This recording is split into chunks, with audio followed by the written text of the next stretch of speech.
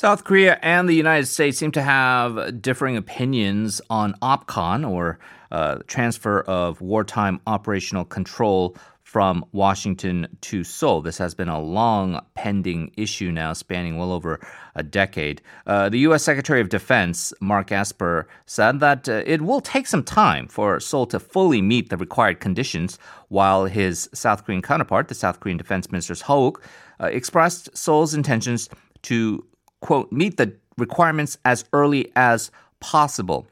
On another issue, there are some reports circulating that the U.S. President Donald Trump allegedly instructed his officials to use the possible withdrawal of American troops from the peninsula as a bargaining chip in these contentious defense cost-sharing agreement negotiations. So to get some analysis on the entire situation, very pleased to have joining us from Handong Global University School of International Studies, Professor Park Won Gon on the line. Hello. Hello, good morning. Good morning to you, Professor. Thank you for joining us once again. Let's first address the issue of OPCON. The Defense Minister Seok and the U.S. Defense Secretary Mark Esper, they both reaffirmed that they're going to try to get OPCON underway, which, for our listeners' basic background, it would be in the event of hostilities or war breaking out, the overriding authority would be South Korea rather than the U.S., as is currently the case. Now, they both acknowledge that great progress has been made towards meeting the conditions for OPCON transfer, but they seem to be a little bit different in the nuance of Esper saying, well, they're still not ready. South Korea's still not ready, whereas Seok is saying, you know what, we're much more further along than you think. What are your thoughts on the overall issue? Yeah, you are right. I can see there are some clear differences between the two sides, and you just mentioned that the Minister of the National Defense Secretary, Minister of the National Defense, Seok mentioned, put the emphasis on the as early as possible when he make an introductory remark before this SCM meeting. On the other hand, the Secretary Esper, and he put the emphasis the word of it will take time. So I think there is some differences between the two sides. And also, the Esper emphasized the so-called conditions-based operational control, and this has been the agreement between South Korea and the United States in 2014. So Esper, one more time, to emphasize this important to meeting these conditions.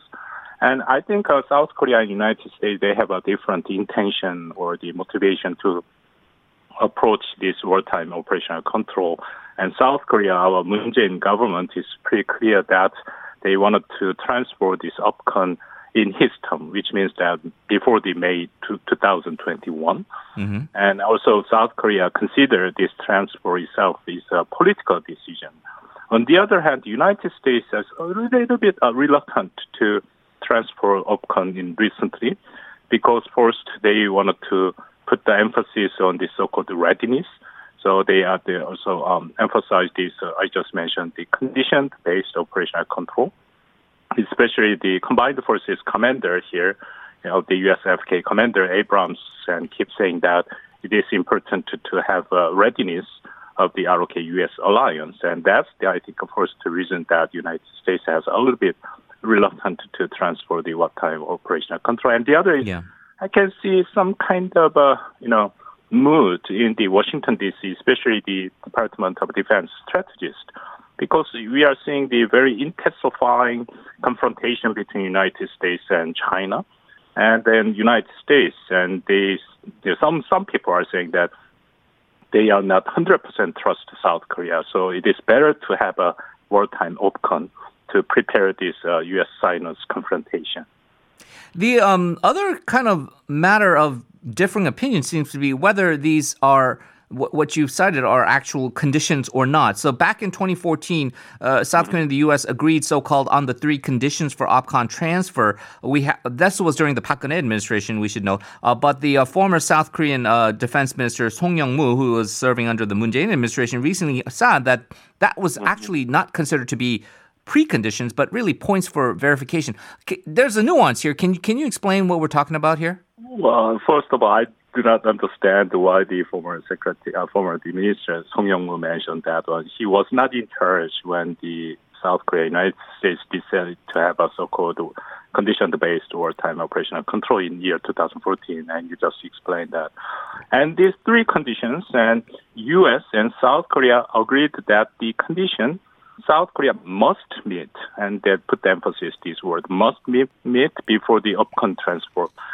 Those three conditions are first, key military capability for leading joint defense, and second one is the ability to respond to North Korea's nuclear and missile threat, and finally, the security environment on the Korean Peninsula and in the surrounding region.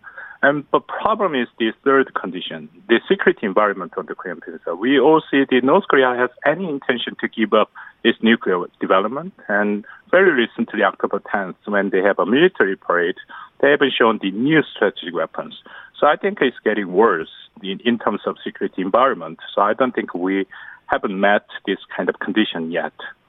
We're running out of time, so let's skip ahead to the defense cost-sharing issue, Professor Park. The U.S. President Donald Trump continuously signaling he wants South Korea to pay much more for the presence of U.S. troops. This was echoed by Mark Esper.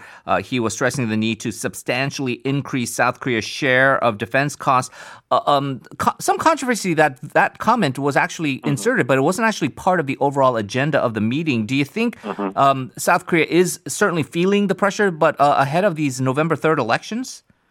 Well, yes, we have been pressured by the Trump administration for a lot, simply a lot. But I don't think South Korea should and could accept this U.S. demand because Trump administration allegedly known that they request 50% of a raise. I think simply it's too much. Usually we have a one digit, is less than 10% increase when we have the SMA.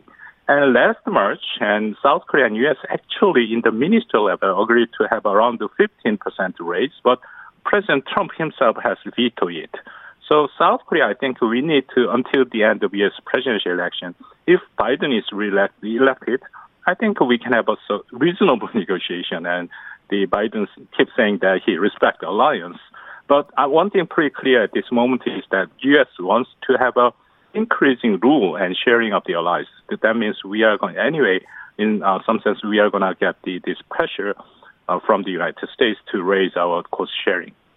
Yeah, so before we say goodbye, just the final point, because you mentioned how after November 3rd, if there is a new Joe Biden administration coming into power on January 2021, that South Korea could have sort of a reset in these defense negotiations. So is the thing for South Korea right now is just wait things out until November 3rd and see what happens with the election?